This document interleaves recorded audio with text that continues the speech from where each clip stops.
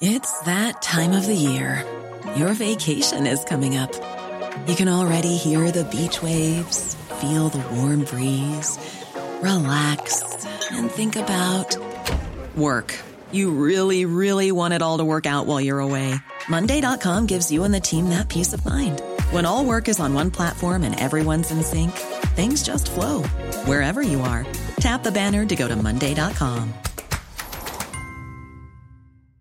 Burrow's furniture is built for the way you live.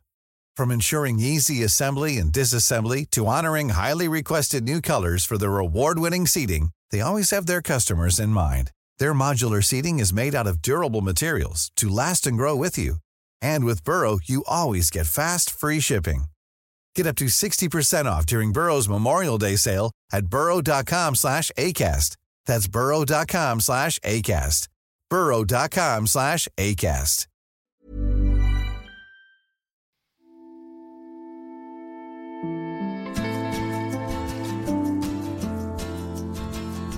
Hi, Rebecca. Hi, John. From The Recount and iHeartRadio, this is the News Items Podcast, bringing you analysis based on my newsletter, News Items. It's Wednesday, June 9th. John, what do you want to talk about today? Well, first, I want to get your thoughts on the bond sell-off in two of China's most prolific debt issuers and the growing fear that that may give rise to contagion, as they call it. I also want to talk about an essay by George Packer in The Atlantic, where he makes the case that America has four competing national narratives. He calls them Free America, Smart America, Real America, and Just America. How about you? I've got my eye on a couple of tech stories today. One is Facebook's Bulletin, a Substack clone that they plan to launch later this month. The other is a first-of-its-kind lawsuit filed by the state of Ohio against Google. They want a judge to classify the company as, get ready for this, a utility. Lots to talk about. All right.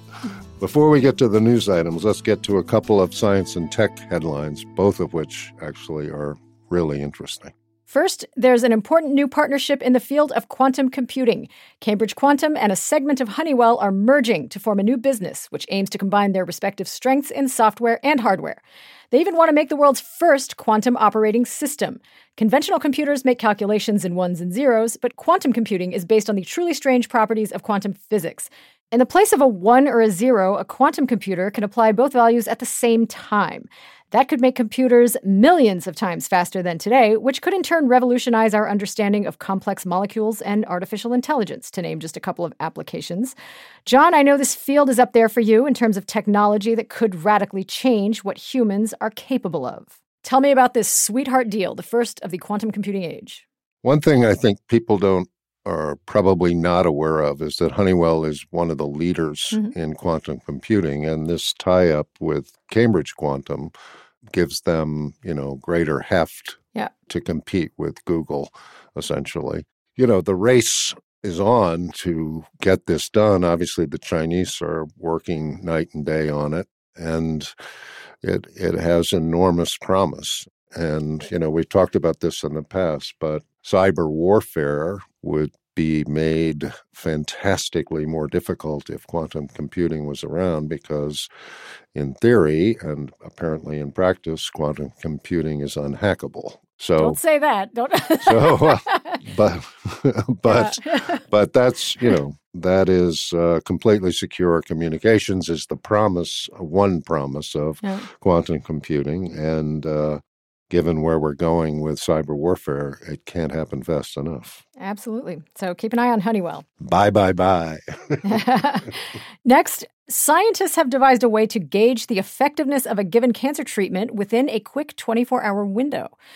The test looks at tiny particles released by cells known as extracellular vesicles. In the case of cancer cells, these vesicles will contain trace amounts of the drug itself, at least if that drug was successful in hitting its target.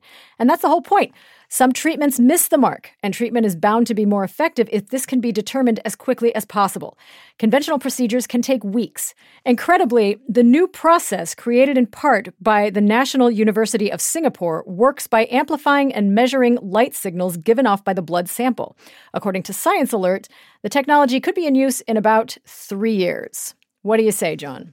This is a big breakthrough. is just astonishing. Yeah. It's great news. Yeah. Highlighting it and bringing it to everybody's attention is important because it's going to be with us, if they're right, at the University of Singapore, and I'm sure there probably are. This is going to be a technology available to all in 3 or 4 or 5 years. Any day without cancer is a good day for the world. Indeed. Indeed. All right, let's move on to the news items. All right, let's start with this. Bloomberg reported today, and I'm going to quote the article, a bond sell-off in 2 of China's most prolific debt issuers is widening concern over contagion risks in the country's $862 billion bond market. Bonds of China Evergrande Group, Asia's largest seller of junk-rated dollar debt, have slumped in recent weeks amid a barrage of negative news. That's added to the sense of unease created by China Huarong Asset Management Company, one of the biggest issuers of investment-grade securities, as the company's failure to release financial results sparked speculation about a potential debt restructuring. While China's credit market is no stranger to bouts of volatility, the fresh wave is challenging long-held assumptions that the state would bail out investors in the country's biggest firms. Mm-hmm. Rebecca, that sounds a little spooky. Yeah, it sounds a little spooky. I mean, with respect to Evergrande, I mean, they are a major real estate developer in China. And Beijing recognizes that real estate is too big to fail in China, and they are trying to execute a forced deleveraging of real estate developers in the country. And Evergrande is part of that. Knowing Beijing as you do, it will come as no surprise that they want to control house prices. They want to manage land prices. They want the sector to be less cyclically wobbly. So the Chinese government has issued these official metrics for leverage in the real estate development market, which are called the 3 red lines. And Evergrande has been in violation of the 3 red lines since last year, which means there are strict limits on their borrowing. So what we are seeing here is the sort of pain of Evergrande trying to deleverage and reboot its credit exposures. That's what's happening. At present, I don't think this is a case of of a Lehman moment or something like that. This is not going to be like, oh, let's, embrace the free market all of a sudden. And candidly, I don't think they're going to let Huarong go under either. I don't have They can't, right? No. Look, I think there's going to be a sort of mass revisiting of what is a semi-sovereign security in China like that, because Huarong, because these bonds have been viewed as sort of de facto sovereigns, right? Right. It's interesting to watch, as the risk profile of some of these dollar-denominated bonds is, shall we say, reconceptualized. Reconceptualized. I like that. Yes. Repricing of dollar-denominated bond risk. We also have the great savior, which is the bad bank, right? So you can. Oh, that's right. You can put them into the bad bank, and then nothing ring fencing can't solve, right? Because that's what we need. We need a bad bank. Yeah, we need several bad banks. Okay, let's move on to the next news item. John, in today's News Items newsletter, you included a link to an essay in The Atlantic by George Packer that's adapted from his upcoming book, Last Best Hope. He argues that America used to have 2 competing national narratives, individual enterprise versus social solidarity. But after the 60s, those perspectives were replaced with 4 competing national narratives. Packer calls them Free America, Smart America, Real America, and Just America. They are the domains of, respectively, elite traditionalists allied with libertarians, cosmopolitans, the white working class, and the young woke generation. All right, John, I know you. At least well enough to know you disagree with Packer's analysis here, but you did include it in News Items. So tell us why and tell us what you think he gets wrong and right. I just think it's hard to say there are 4 American narratives. Right. I mean, right away you see there's Black America, which doesn't fit into any of these 4 categories. Yeah. So it's tough, but it's interesting. Yeah. I think the big thing in American politics today is what Walter Mead calls Jacksonian America, which is a significant portion of the country. It was the backbone of Donald Trump's 2 presidential campaigns. Yeah. Somewhere between 33 and 38% of the nation. It's a hugely important constituency, obviously based in the South, the Midwest, and parts of the West. It's nationalist, populist. It's Andrew Jackson basically updated. And in order for the country to be stitched back together again, it seems to me that group, Jacksonian America, has to be included or the country can't be patched back together again. Mm-hmm. I mean, Jacksonian America is also like a wild overstatement, but it does capture the core of Trump's constituency, I think. The second big piece, and George, I think correctly makes this, is Smart America. Mm-hmm. You know, other people calls it double D America, meaning density and degrees. And that group has achieved unimaginable wealth at some level. And if they view the rest of the country as basically flyover country, then the divisions, polarization can only get worse. All right, let's take a quick break to hear from our sponsors, and then we're going to get into a few more news items all about big tech.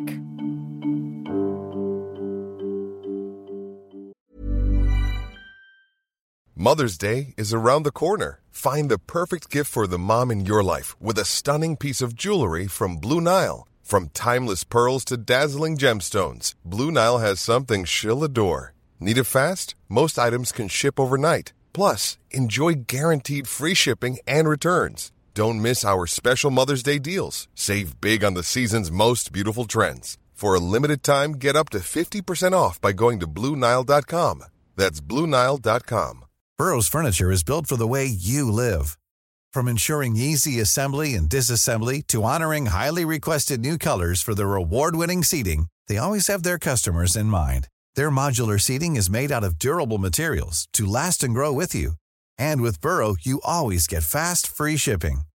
Get up to 60% off during Burrow's Memorial Day sale at burrow.com/ACAST. That's burrow.com/ACAST. burrow.com/ACAST. Welcome back to News Items. The state of Ohio wants Google to be classified as a public utility. In a lawsuit against the company, the state alleges that Google discriminates against its competitors in its search results. State Attorney General Dave Yost is quoted in the Wall Street Journal as saying, "When you own the railroad or the electric company or the cell phone tower, you have to treat everyone the same and give everybody access." The same article then quotes a law professor and antitrust expert who comments, "It strikes me as a very 19th century lawsuit to bring." Rebecca, this is one of many antitrust lawsuits around the world filed against Google and its parent company, obviously Alphabet. Yes. But Ohio says it's the first state to specifically attempt to have Google declared a common carrier. That is right. Can you break down what that means? I'm not sure I understand what their argument is. Okay, well, a common carrier is typically used in the transportation, telecommunications, and utility space. It is a legal definition which defines an entity that provides goods and services to the paying public and cannot discriminate against public actors for any other reason. So it's a legal threshold for defining a utility. And just by way of source citation, I think Ars Technica had an excellent breakdown of the story yesterday. I would encourage listeners to check it out. But A.G. Yost's move follows a ruling by Supreme Court Justice Clarence Thomas, who issued a ruling last month that pointed to Twitter and similar companies as possible common carriers in the media space. So that is the sort of legal basis for treating Google as such. You said that there was an antitrust expert who said, this strikes me as a very 19th century lawsuit to bring. What did he mean by that? Well, I think what he's talking about is trust busting. You can bring railroad busting legislation to bear on something like Google. You know, utilities have very high barriers to entry. I mean, they operate using long-term contracts. You know, they can function as de facto monopolies, and so they are subject to special regulation. I think it's an attempt to bring current legal standards into alignment with the reality of the technology we live with, right? Right. Google's algorithm has the power to point you in this direction and not that one. What are the business dynamics that take place along that road? It'll be interesting to see how it comes out. I will say that. I mean, the reason I find this interesting is that intuitively it makes a lot of sense. Yeah, I buy that Google's a utility. Of course it is. It's become a basic fabric of daily life for most people. It's become a necessity. I mean, it has so much control over the way our lives are conducted, of course it's a utility. There's that, and there's the fact that the legal basis for doing so came as a result of a ruling by Justice Thomas in April in a case questioning Donald Trump's Twitter account and whether that constitutes a public forum or not. So I think the tech companies, they're crying out for regulation. They are, but nobody really knows quite how to go about it. Google will say, look, we're free, okay? If you don't like us, go somewhere else. And that's not realistic. It's a verb now, Google it.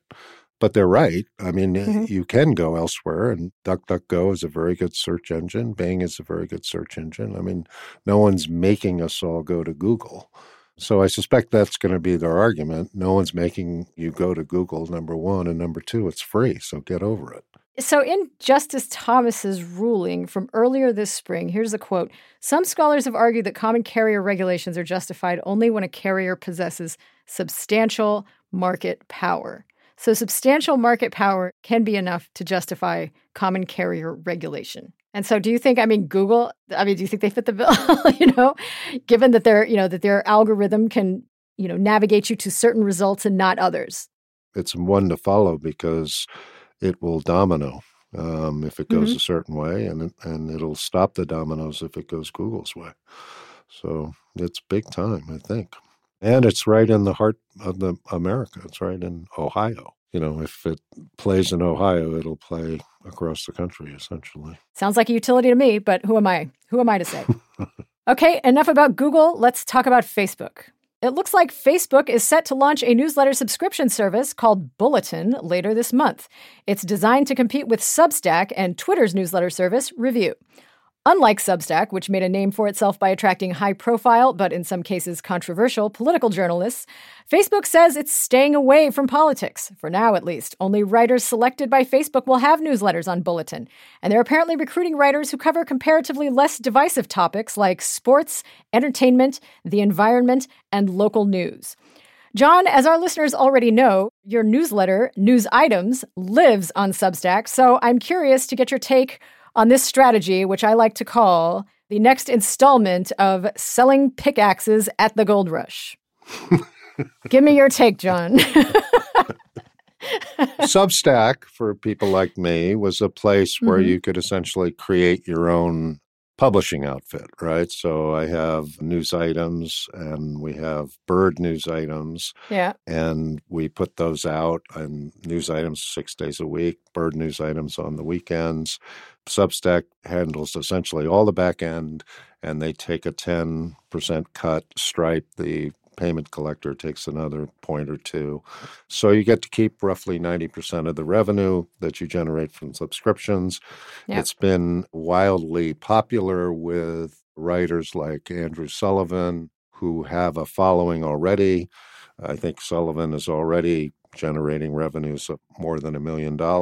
So it's a sort of an alternate form of getting yourself heard out there in the great media landscape. Facebook coming into this is potentially a game changer because if we just take our little thing of Bird News Items, we can partner essentially with Facebook. We'd obviously have to pay, but Facebook can connect us through its network of whatever it is, 1.8 billion daily average users. They can connect us to the people who are interested in birding, bird watching, bird books, all that stuff.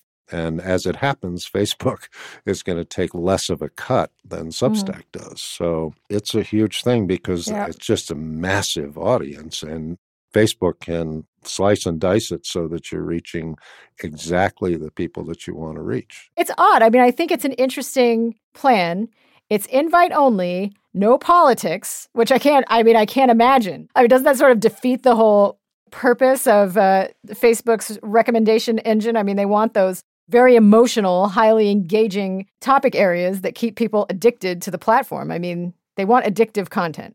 They do, but they also build businesses for people. Mm-hmm. I have a friend named Lisa Heffernan Yep. who has, in partnership with Facebook, has essentially a Facebook-based newsletter site called Grown and Flown, directed at parents whose kids are either getting ready to go to college or in college or have graduated from college and are going on to, whatever they're going on to. They now have an audience of 75,000 people who actively talk to one another in Facebook groups, who share individual problems, whether it's, drug addiction or some learning disability or whatever. Yeah. It's an incredibly active group, and it's all enabled by Facebook. So, it's sad that you have to, Facebook lives and dies on extreme political opinion and so on and so forth. It's complete nonsense. It doesn't, it benefits from that because supposedly you have people who pay more and more attention to it, devote more and more time to it. But the strength of Facebook is building small businesses like Lisa's. Mm-hmm. Facebook gets a bad rap, and deservedly so. Yes. It's the corporate surveillance state, basically. Yeah. But if you have a small business and you partner with Facebook, your small business is going to be bigger. There's just no two ways around that. I mean, I'll be interested to see how their algorithms develop around identifying content that is compelling but not divisive or political. Because, side note, Investable Universe gets into trouble with Facebook all the time. As well you should. No, indeed not.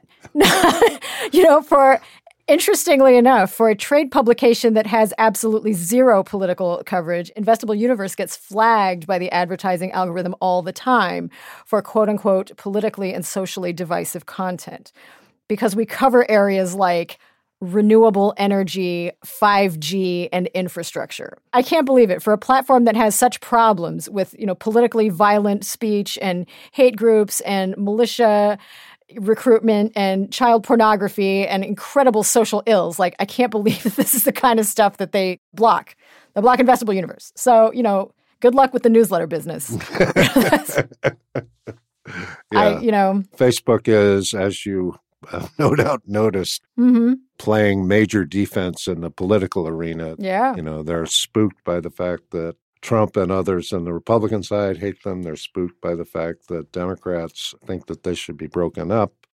So they're completely gun-shy coming to the newsletter biz. And so what they're saying is, we'll invite you to be on our platform if you only talk about flowers or something. Didn't knitting become like an alt-right thing through Facebook groups? It's like you think these areas that are not politicized at all then become these sort of, tribal affiliation groups that very quickly become politicized. I think they'll have a hard time keeping the politics out. Yeah, there's some story recently about a bakery that said, if you came into the bakery wearing a mask, we wouldn't serve you, or some lunatic thing like that. So all of the bakery became political. People who didn't want to wear masks went to the bakery. And it's just, it's so crazy. But, there are two things that are going to work against it, obviously. One, it's not big enough for Facebook to pay attention to, as newsletters. I mean, it's minor revenue to them. So there's that. And then there's how public do they want to be? And if they decide to go political, does that create more problems, et cetera, et cetera, et cetera. So this seems to me like a test. And if it works, that's fine. And if it doesn't, they'll throw it away in a heartbeat. Yeah. One other thing, the app Clubhouse, which is, all the rage, maybe for the last 6 months. I'm not so sure that it is today. Facebook, of course, is coming up with its version of Clubhouse. And again, I think, it's a test. And if it takes off, that's great. And if it doesn't, they'll ditch it in a heartbeat. So, area to watch. Indeed. For a deeper dive on the subjects we discussed today, I would encourage all of our listeners to go to News Items, to go to Substack. He's not on Bulletin yet. Go to Substack. Check out John Ellis's News Items newsletter at newsitems.substack.com and go for the premium subscription. And for information about the global market of things, you have to visit Rebecca's site, investableuniverse.com. All right, so that's it from us today. News Items is produced by Christian Castro-Russell, Pierre Bienaimé, and Ali Rogers. Our theme music was composed by Billy Libby. Our recording engineer is Simran Singh, and we'd like to thank the whole team at Factory Underground. We'll be back tomorrow afternoon with John's interview with Stephen Smith. See you then.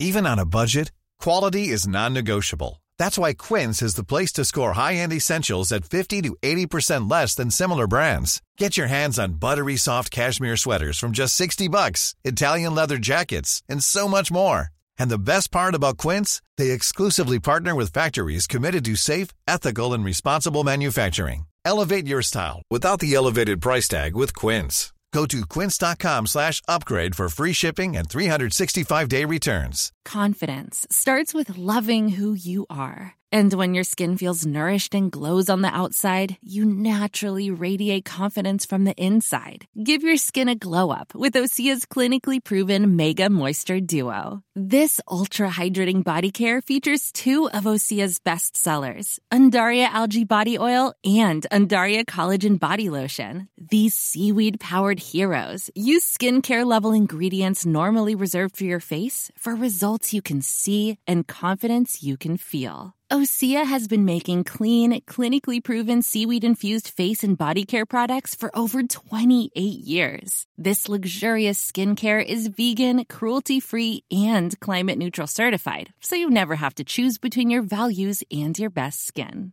Glow from the inside out. Get 10% off your first order with code GLOW at OseaMalibu.com. That's OSEA Malibu.com, code GLOW.